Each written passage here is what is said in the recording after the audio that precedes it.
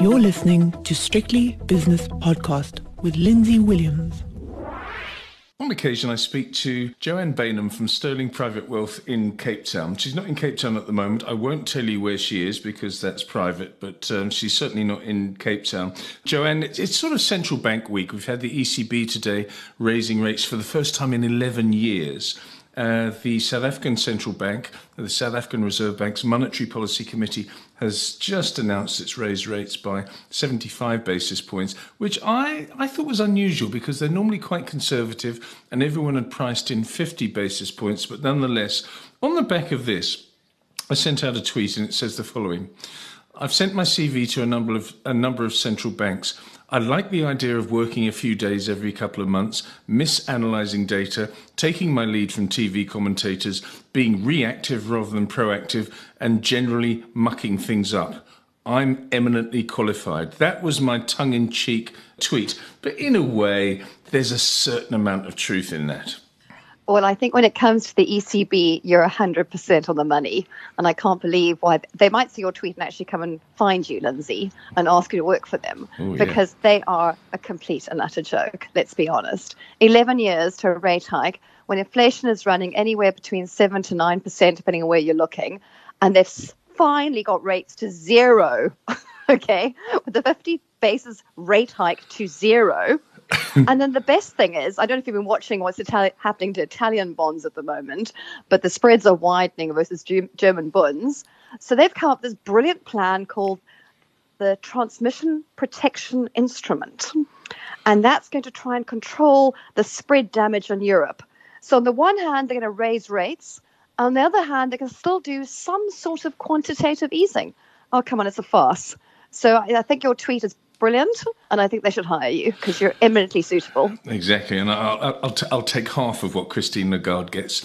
And then, of course, once I've been one of the top people at the ECB, I can go and be the Prime Minister of England or Italy, whatever it is, like Mario Draghi did, and then resign. I mean, it's fantastic, and be on a villa on a Greek island like you are.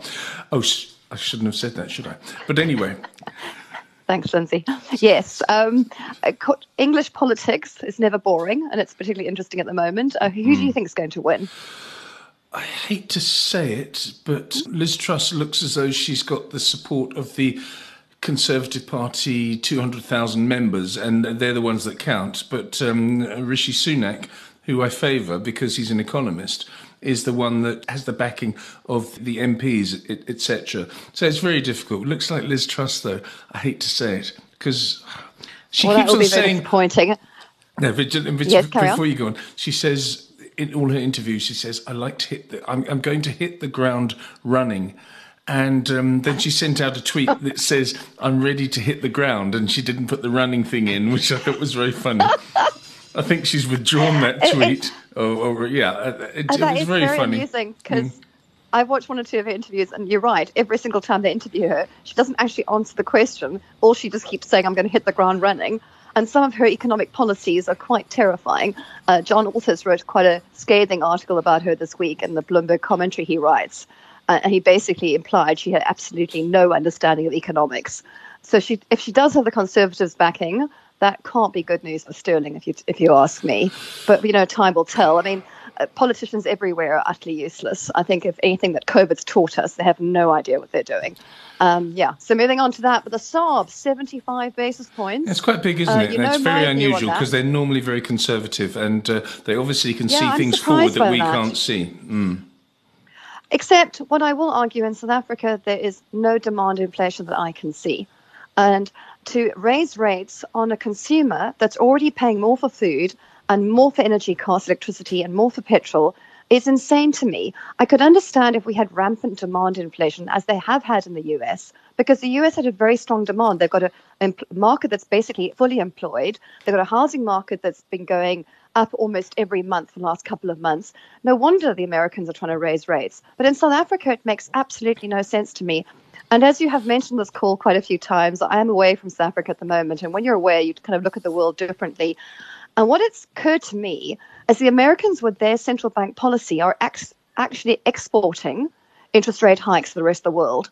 And I think that's what they're currently doing. I think the rest of the world's playing catch up. I think that's what they're doing. I mean, there's no reason for South Africa to raise rates. Absolutely none at all.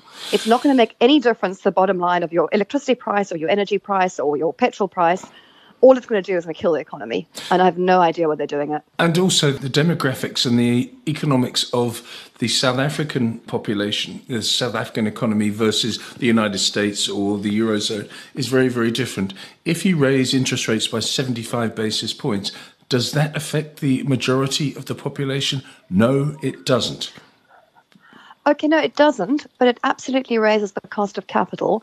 And it stops anyone wanting to open a factory because suddenly the cost of interest rates have risen. So yes, if you're very, very poor, you're not going to pay more for your goods because you haven't probably borrowed money. So that's entirely true. But ultimately, what South Africa needs is growth more than anything else. Now, I'm not saying let inflation run amok in South Africa, because even I tweeted this week saying that when you compare South Africa to Argentina, the one thing that sets us apart is we've had a fantastic central bank that's controlled inflation. Yes. But I just sometimes think that we have been too good at controlling inflation. We need some growth as well. And what South Africa desperately, desperately needs is jobs. I mean, you've got so bored of hearing me talk about this, Lindsay, but for the last sort of 3, 4, even longer years, all I've said to you is we need jobs in South Africa. And yes, we need to control inflation. We can't let it run amok, but it's certainly not doing so at the moment. There's no demand in our economy. No, it's all supply side stuff. And we know that. And the one thing that really worries me is that if there is a run on the rand and the oil price, for various reasons during the winter, goes shooting up, then the rand is incredibly vulnerable. And if the rand is incredibly vulnerable, then that means inflation starts to rise again, and up we go. There are so many different moving parts, and we're at the mercy of the international machinations of people that we don't even know. I mean, Mr. Putin. But Lindsay, what I was trying to say, though, earlier is that with the central bank policy in the States, with them keep raising rates, and the Americans, unlike '08, with the last global financial crisis, and we are in a crisis at the moment of varying sorts because of higher inflation, the Americans desperately now want a higher dollar, so they keep raising rates to keep the dollar stronger. But the more they raise the dollar, the more currencies all around the world, and the rand is not alone, keep weakening. So what do central banks do in those economies? They raise rates to try and play catch up with the Americans. And I think there's a big risk here that everybody tries to play catch up with the Americans, trying to protect their currencies. Again, SA is not alone. We're going to end up having a very, very tight monetary policy globally, and that's going to be very recessionary for the globe. It's very difficult to understand what the central banks are doing. I've conducted a couple of interviews today, and the one thing that came across was that, okay, we've got 7.4% CPI inflation in South Africa. We've got 9.1% in the United States, 9.4% in the UK, and 8.6% in the Eurozone. But we're coming towards peak inflation. And some people are saying it'll come back very, very rapidly because of the base effect to maybe 2, 3, 4% within a year. So then what do people do? Then what do the central bankers do? I'll be a central banker in a year's time, as you know, because of me sending out my CV. But you know what I mean, without being facetious. Then they have to start to say, well, okay, we've been through the raising cycle. Now we have to come back to the cutting cycle again. It's very, very difficult for them, I will say that. No, I think it is incredibly difficult, and I wouldn't want their job at the moment. For what it's worth, though, I think people are expecting inflation to be peaking relatively soon, largely on the back of quite a few commodity prices that have come off the boil. But the fact is, labour has still got quite a lot of pricing power in various developed markets. And I'm not convinced the inflation falls back to the 2% level in a big hurry. I think it can go back to sort of 3, 4. It can do that. But I think to get back to 2, I think is quite a big ask.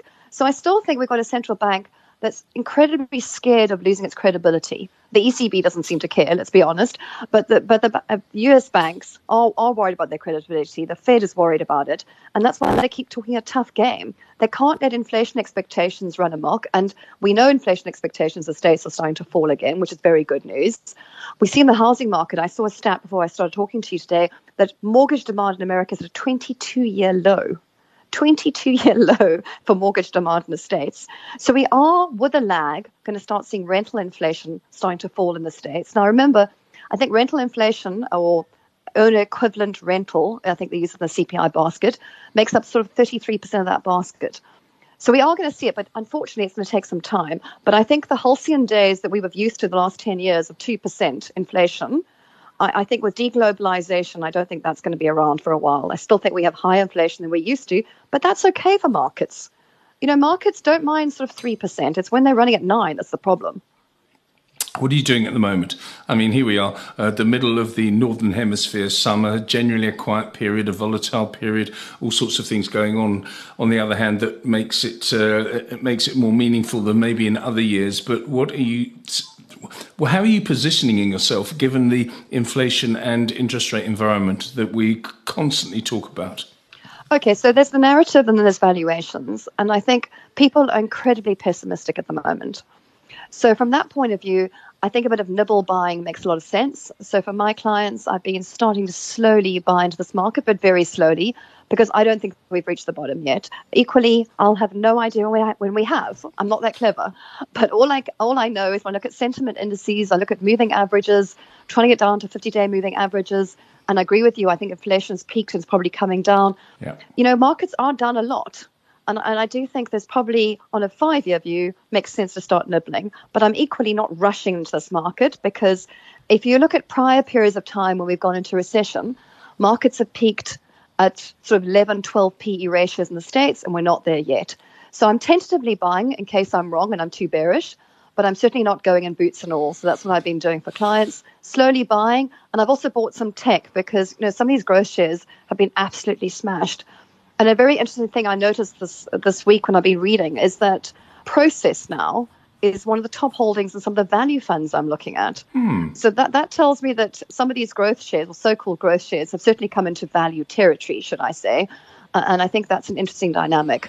So if we do get into the point of view, because the market's now pricing in a rate cut by the Fed in 2023, we start looking forward. Yeah, I think you could start doing some nibbling, but I certainly don't think we've reached bottom yet. I think it's still very dangerous territory. Joanne, we'll leave it there. Thanks so much for your time. That's Joanne Baynham from Sterling Private Wealth, sometimes in Cape Town. The views and opinions expressed in these podcasts are those of Lindsay Williams and various contributors and do not reflect the policy, position, or opinion of any other agency, organisation, employer, or company associated with strictlybusinesspodcast.com. Assumptions made on the analyses are not reflective of the position of any other entity other than the speaker or the author. And since we are critically thinking human beings, these views are always subject to change, revision, and rethinking at any time. Please do not hold us to them in perpetuity.